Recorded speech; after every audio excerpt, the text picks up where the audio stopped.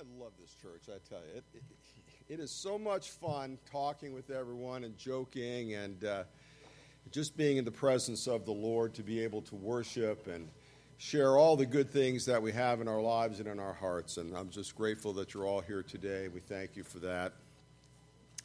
I am going to finish up the Sermon on the Mount, not today, because there's still a lot to go. But Tyler and I had talked about it, and he had asked that I would finish up for him, which I will do. And then after that, I think I promised at one time I was doing a series of sermons on biblical thinking and justice, whatever. And I will do that, I promise.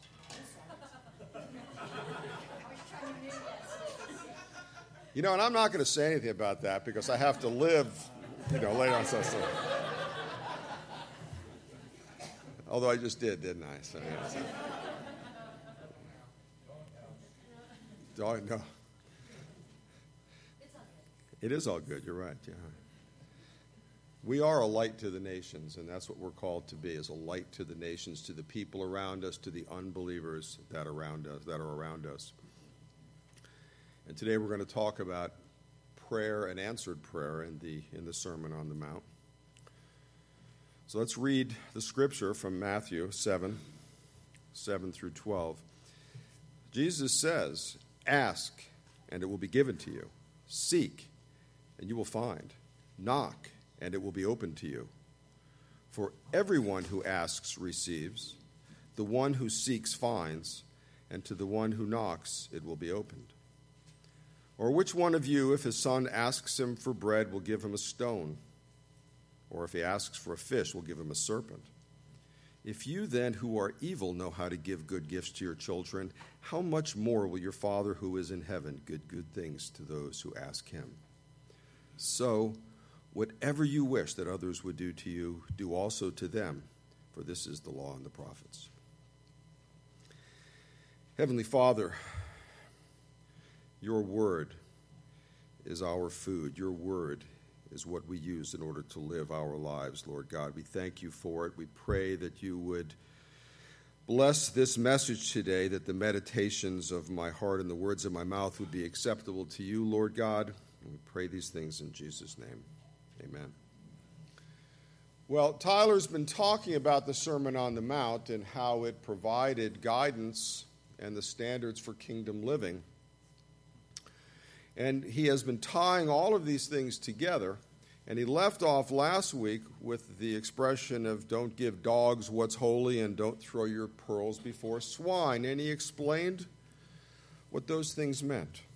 And so we're going to look today in this section about ask and prayer and prayer that is answered by God, and find out what is the vision of God in this passage. What does this passage actually mean? Brothers and sisters, God so wants you to be assured of your privilege of getting the good gifts that he's promised you. He promises, he tells you you will have them, and he so wants you to have them.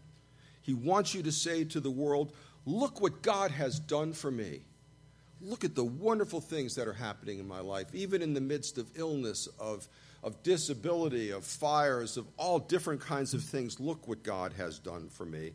And after all, the purpose of the church is living for the glory of God among the nations. That's why we're here, is to show people the goodness of God so that they will be attracted to him. What better way to show what God has done for me than to offer prayers that God answers for us? Now, I would say, first of all, that this is a much misunderstood passage. Jesus is not telling us that every prayer that we offer is going to be answered. That's not what he's saying here. As Tyler taught us, we have to look at the context in which the passage appears in order to learn what its meaning actually is. And in this Sermon on the Mount, Jesus is teaching his disciples. This was his first real teaching sermon to them. And what was he teaching them about? He was teaching them about the standards for kingdom living. Things like how to be blessed, how to be salt and light, how to deal with anger, lust, divorce, oaths, retaliation, loving your neighbors, loving your enemies. He told the disciples that they have to be perfect as your Father in heaven is perfect. Being perfect, how do we do that? And there were also a lot of other things, a lot of nots. Things like, don't be boastful. When you pray, pray in secret. Don't pray in front of others for honor. Things about fasting, things about laying up treasures, things about anxiety, about judging others, pearls before swine. How do we live in this kingdom? If these are the rules, how do we live in this kingdom? Well, the Sermon on the Mount tells us everything we need to know about morality, the blessed parts, religion, what not to do in terms of what the Pharisees were doing, money, possessions, tells us about human relationships, judge not, right? Love your neighbor as yourself. But, the question that comes up for me always is, oh Lord, how can I do these things? I'm a sinner. I'm saved by grace, but I'm a sinner nonetheless, and I don't have the ability to do these things. Sometimes I don't want to bless or pray for those who persecute me. It's really hard. I don't know how to identify the dogs and the swine. How can I be a light? I don't have the ability to do that. Well, and this is an absolute truth about our mighty and gracious God. He does not command us to do anything without giving us the means to do it. He would not ask us to do something if he didn't give us the ability to do it. It is his greatest desire that we be a light and a blessing to those around us. And he equips us to do that. That's why he blessed Abraham.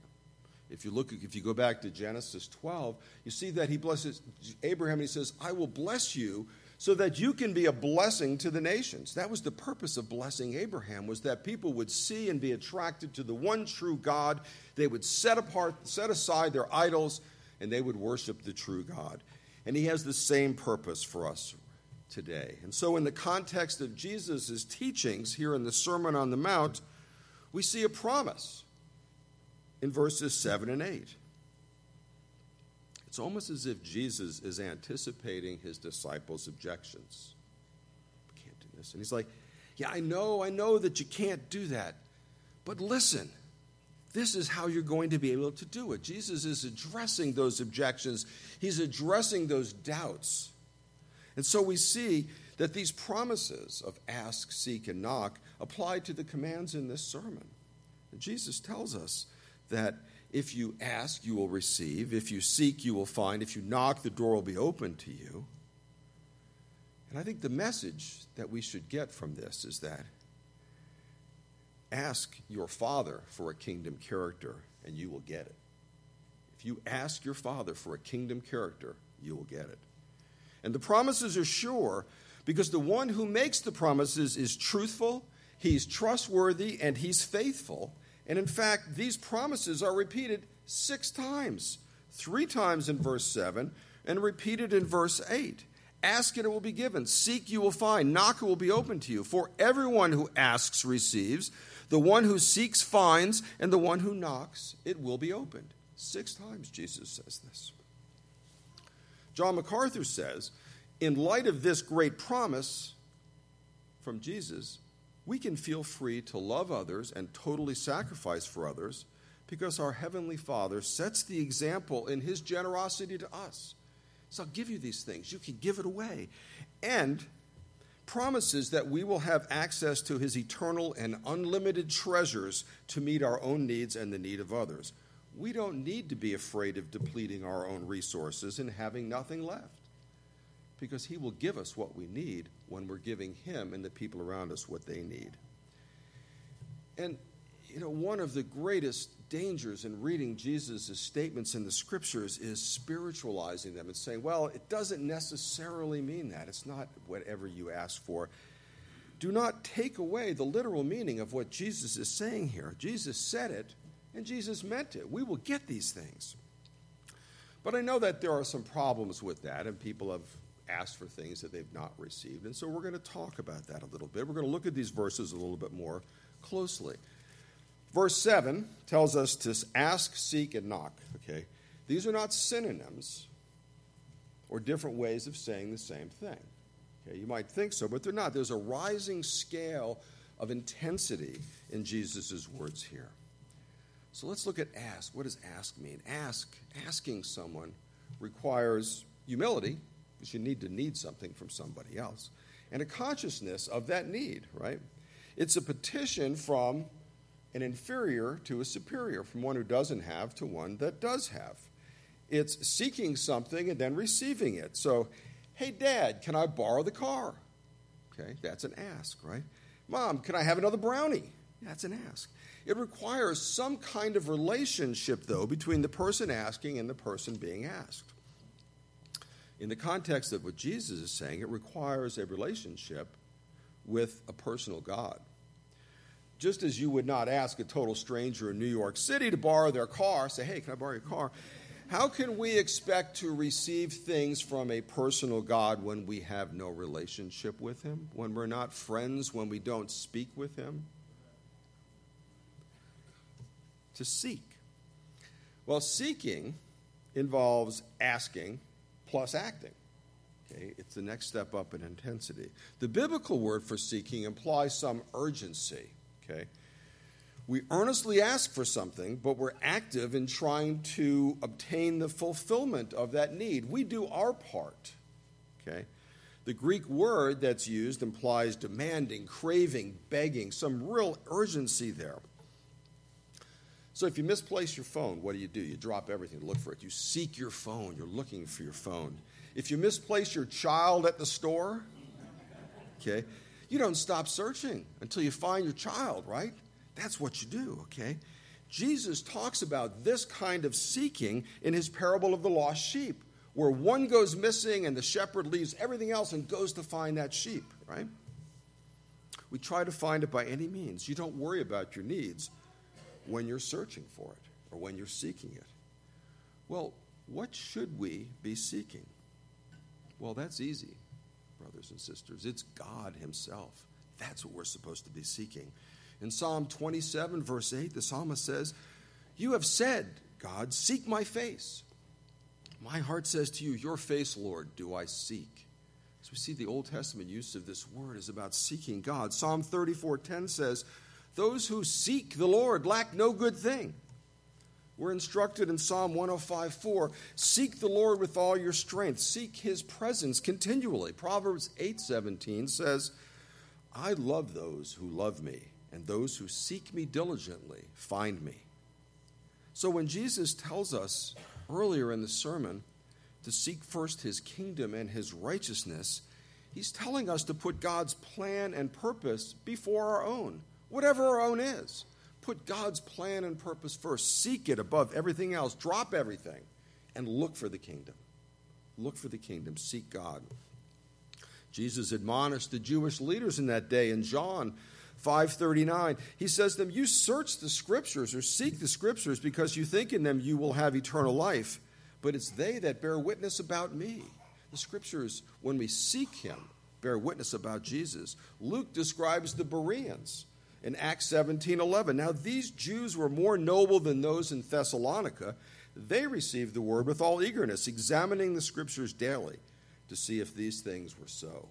They were seeking God through his word. Throughout Scripture, the command to seek is always related to the knowledge of God, the Scripture, the kingdom, and living in harmony with God's will. This is Jesus' command here. Seek God, seek his kingdom, and you will find. Well, brothers and sisters, are we seeking him? Are we seeking his kingdom and his will with all of our heart, with all of our mind? Are we seeking it with even the same intensity that we look for our lost cell phone? Are we doing that? He promises us that if we seek him with all of our heart, we will find him. What a motivation that is. If you seek God with all your heart, you will find him and get that joy.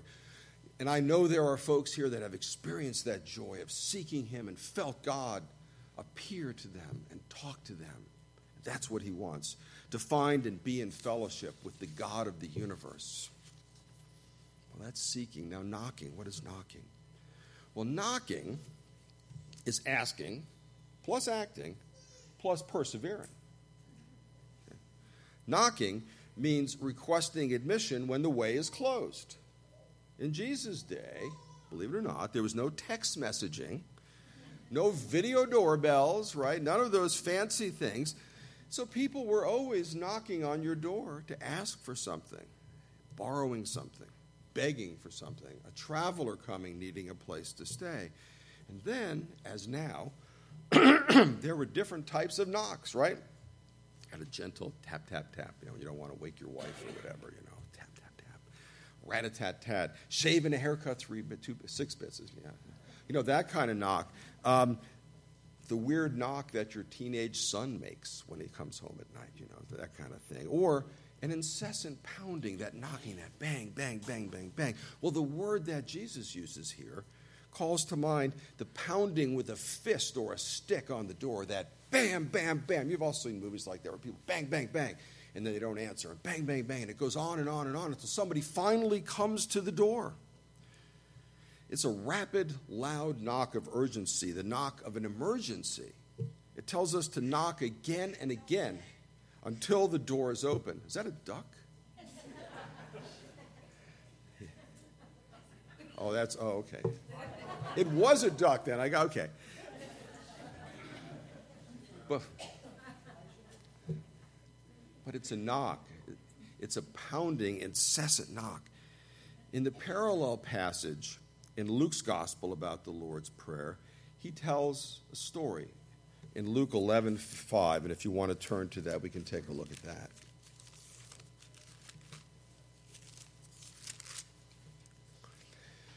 So right after Jesus has taught them the Lord's Prayer, at the beginning of Luke 11, Jesus says to them, "Which of you who has a friend will go to him at midnight and say to him, 'Friend, lend me 3 loaves, for a friend of mine has arrived on a journey, and I have nothing to set before him.' And he will answer from within, 'Do not bother me. The door is now shut, and my children are with me in bed. I cannot get up and give you anything.' I tell you, though he will not get up and give him anything because he is his friend, yet because of his impotence he will rise and give him whatever he needs." And then Jesus follows up in the rest of that paragraph with, "Ask, it will be given, seek, and you shall find, knock, and the door shall be opened to you." Okay? So this story that Jesus tells is not where I go over to Ryan's house or I go to JJ's house and go, "Hey, let me in. No, the person's in bed. They're not coming to the door. The door's bolted, and someone's pounded on the door saying, "I am not letting you go back to sleep. You need to come to this door because I need to get these things." That's what Jesus is talking about here. And Jesus follows in chapter 18 with the story of the persistent widow. You might remember that story where there was the unjust judge, and the widow kept bugging him and bugging him and bugging him and bugging him. And finally he says, "I really don't care about this person very much, but just to get her off my back, I'm going to give her what she's asking for. I'm going to give her justice." And that's the kind of persistent knocking that Jesus is talking about here. In this matter of prayer in the Sermon on the Mount, back in Matthew 7, which I have to get back to here. There we go. Okay. Jesus tells us that the Father loves us, that the Father wants to care for us, but we must ask for those things that we need. We're seeking admission when the door is closed. Jesus says in Revelation 3:20, "Behold, I stand at the door and knock," using the same imagery. "If anyone hears my voice and opens the door, I will come into him and eat with him and he with me." Do you think that when Jesus is at the door of your heart or of an unbeliever's heart that it's a gentle rat-a-tat-tat, just a little gentle tapping? No, Jesus pounds, seeking that the door be open. Let me into your life. Let me into your heart. And yet, some still refuse. How sad is that? How sad is that Jesus pounds to get entry into your heart, and people say, "No, I'm in bed, can't get up, too warm." Well, what door do we pound on? Jesus pounds on the door of our heart. What door do we pound on? Well, in John 10:7, Jesus tells us, "I am the door. If anyone enters by me, he will be saved and will go in and out and find pasture." This is the door that we pound on initially. Jesus expands on that in verse 13 of chapter 7, which we'll talk about next week, about the narrow gate. Enter by the narrow gate. But brothers and sisters, God promises answers and the granting of the requests of his children. But note carefully that this promise of answered prayer is only for believers. It's only for children of the Father. Okay? The one who claims this promise must be living in obedience to his Father. 1 John 3:22 says, "Whatever we ask, we receive of him, because we keep his commandments and do what pleases him." Why do we get it? Because we please him, because we're in relationship with him. And know also that when we ask, our motive in asking him must be right. James 4:3 says, "You ask and do not receive because you ask wrongly." We're not talking about the wrong words here. It's not like, oh, you didn't use the right words. You didn't say, "In Jesus' name we pray." No, we ask with the wrong motivation. And we must be submissive to Jesus' will, God's will. James 1:7-8 says that a double-minded man must not suppose that he will receive anything from the Lord. 1 John 5:14 says, "This is the confidence that we have toward him, that if we ask anything according to his will, he hears us." So again, if we go back and look at what Jesus is preaching about here on the Sermon on the Mount, we see this applicability of answered prayer to the command to not be double-minded. What did Jesus say? You can't serve both God and mammon. And when you try to do that, you're double-minded. And how are you going to get what God promises when you're disobeying the command of Jesus? In fact, how can we ask for more from God when we're not faithfully using what he's already given us?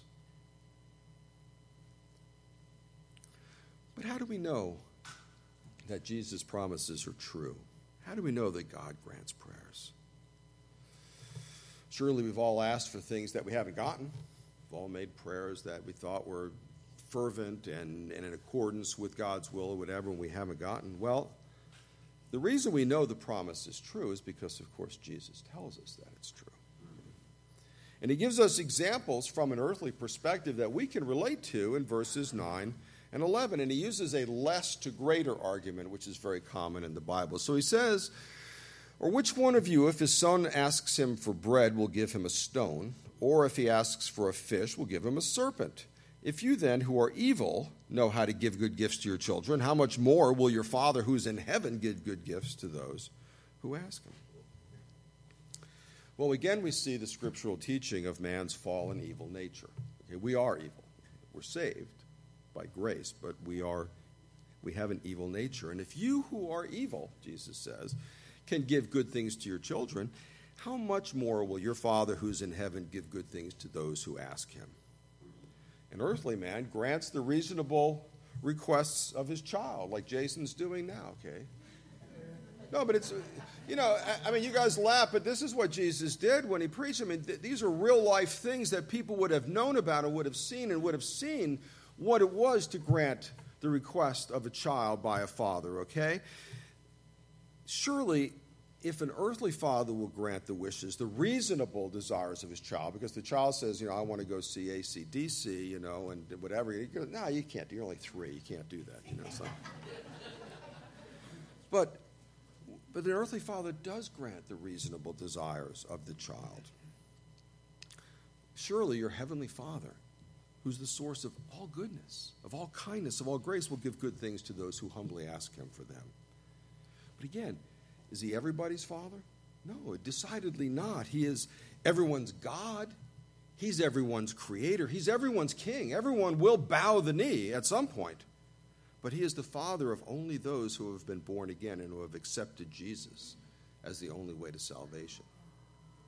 So this is a promise that Jesus is making to believers. And friends, if you have not chosen to accept Jesus as your Lord and Savior, today's the day to do that. See the promises that God offers to those who are willing to bend the knee and acknowledge him as Lord, to graciously and gratefully accept his saving work for us. Today would be that day. And Jesus uses that relationship of father and son because our most naturally selfless relationship is with our children. We would sacrifice virtually everything for our children, and yet that cannot compare to God's love. And so Jesus uses these two examples. In verse 9, he says, which one of you, if his son asks for bread, will give him a stone? Okay. Well, we see, first of all, a clear parallel to Jesus in the desert with Satan, where Satan tries to tempt him with the stone turning into bread. Okay, so Jesus turns that around and uses it as an example now.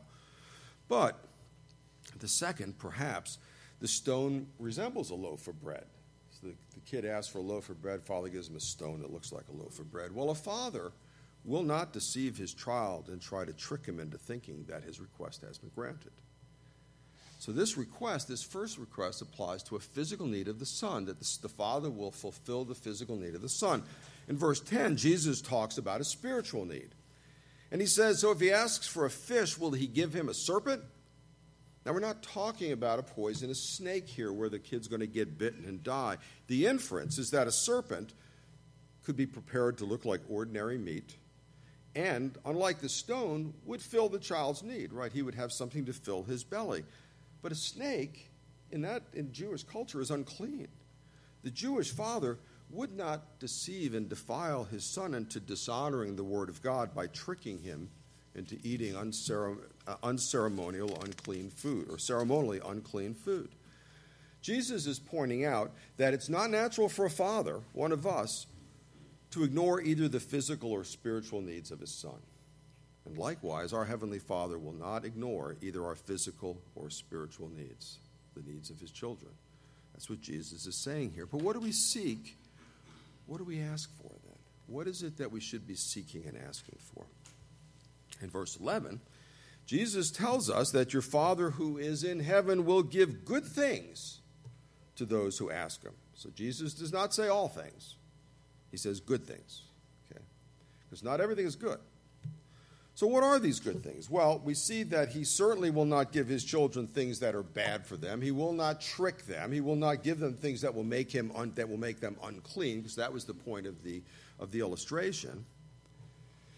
In the parallel passage from Luke at chapter 11, verse 13, again, the same place, Luke recording it, Jesus specifies what this good thing is, or what these good things is. He says, if you then who are evil know how to give good gifts to your children, how much more will the Heavenly Father give the Holy Spirit to those who ask him? God will give wisdom, one of our greatest needs. John 1:5 says, if any of you lacks wisdom, let him ask God, who gives generously to all without reproach, and it will be given to him. The Holy Spirit provides wisdom. That's where we get wisdom. The Holy Spirit provides solutions for the problems relating to all that Jesus has been teaching about. How do I do these things? The Holy Spirit provides the wisdom to be able to guide us into being able to do those things that we're supposed to do to live in the kingdom, including person-to-person relationships. The instructions in verses 1 through 6 here about judging, judge not, pearls before swine, dogs, all those things. The Holy Spirit gives us the wisdom for that. And as is always the case with Jesus' teachings, this conclusion that God's going to give these good things provides the perfect introduction to his next great lesson in this sermon, which is what everybody calls the golden rule, right? The next verse in the sermon, treat our neighbors as we want to be treated. And isn't the Father's help, the Holy Spirit's help, constant help needed in our effort to do that? Verse 12 says, so whatever you wish that others would do to you, do also to them, for this is the law and the prophets. Some translations may say therefore instead of so, but the point is this. This verse sums up the entire Sermon on the Mount. Everything that Jesus has been saying up to that point is summed up in that verse. Do unto others as you would have them do unto you. And, as Jesus points out, it sums up the entire Old Testament as well. It is the law and the prophets. It is the second great command, right? Love God with all your heart, love your neighbor as yourself. And Jesus, in this section that we've been studying, gives us really three reasons for obeying this command to love our neighbors as ourselves. One, the Father's promises to his children demand it. Okay? Verses 7 and 8 promised us, his children, that we will get all we need to obey this command. Well, if God's given us these things to obey this command, shouldn't we be using them to obey this command? Second, the Father's pattern for children, for father/children relationship, demands it. We talked about earthly fathers meeting the needs of their children. Jesus gives us those examples to show that God's pattern demands that we respond accordingly to those around us. We need to do the same. We need to give good gifts to those around us as well. And third, the Father's purpose for his children, for us, demands it as well. So when Jesus tells us that loving our neighbors as ourselves is the law and the prophets, he tells us the Father's purpose for us. Because that's what God's word is all about. It's what we are all about. It's what we are supposed to be. It is our purpose.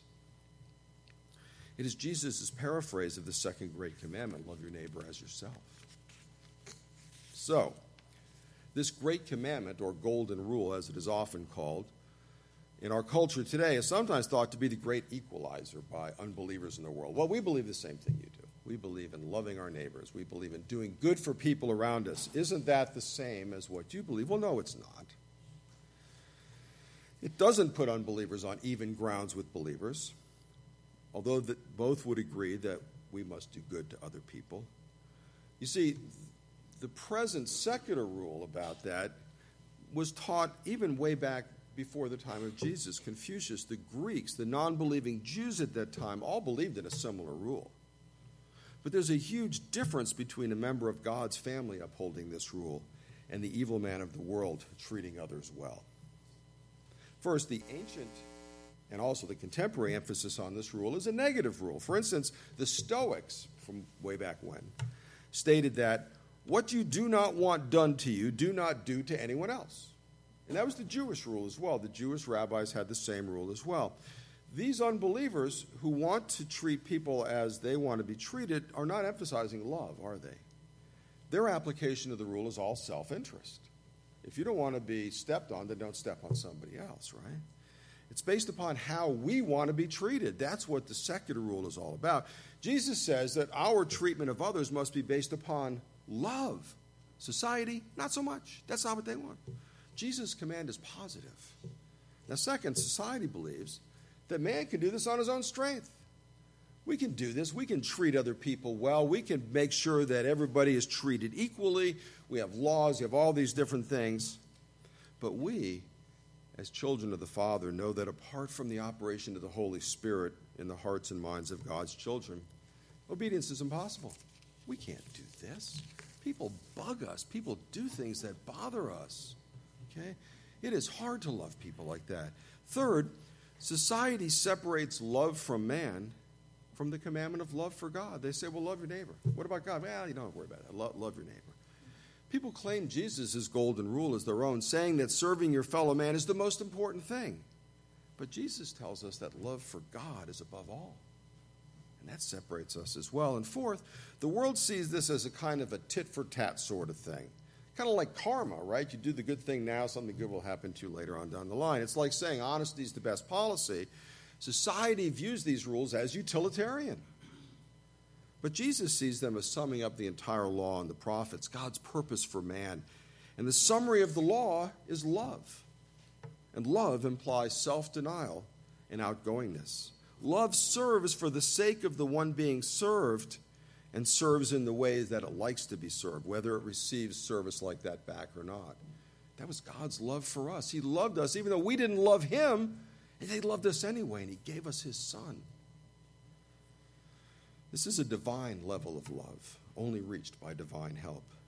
Again, as MacArthur says, only God's children can have right relations with others, because only they possess the motivation and the resources to refrain from self-righteously condemning others and to live in an utterly selfless way.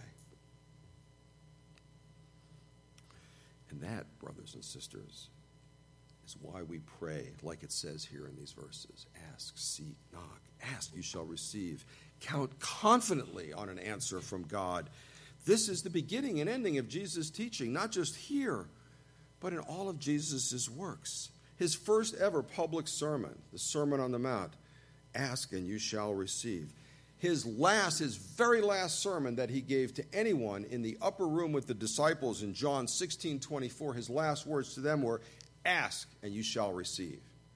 If Jesus bookends his teachings like that, it's pretty important. It's pretty important. His first teaching and his last teaching. Dear friends, do not limit the sure promise of God, robbing us of its power, robbing us of the confidence that his promises are meant to inspire. In 1 Thessalonians 5:16, 17, and 18, Paul tells us, "Rejoice always, pray without ceasing, give thanks in all circumstances." As Andrew Murray says, offered up between never-ceasing joy and never-ceasing praise, never-ceasing prayer in the middle is the manifestation of the power of the eternal life, where Jesus also always prays. Ask, seek, and knock that your Father would give you kingdom character, and you will get it. Examine your prayer life, your walk with Jesus, your filling with the Spirit. If we are not constantly rejoicing, constantly giving thanks, can we honestly expect our prayers to be answered? Are we really walking with the Lord? Let's pray. Heavenly Father, thank you for your sure promises. What an awesome privilege it is to know that the God of the universe, our Father in heaven, will give us what we need in order to live this kingdom life, that we might be beacons to those around us, that men would be attracted to you, and that your church would be glorified throughout the nations, Lord.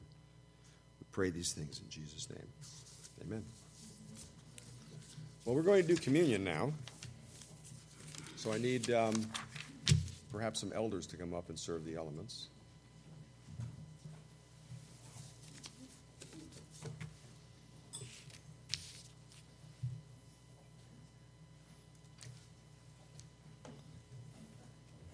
For those of you who thought that Ted wasn't an elder anymore, he came up. He answered the call to come up with the elders. So today we are celebrating the Lord's Supper.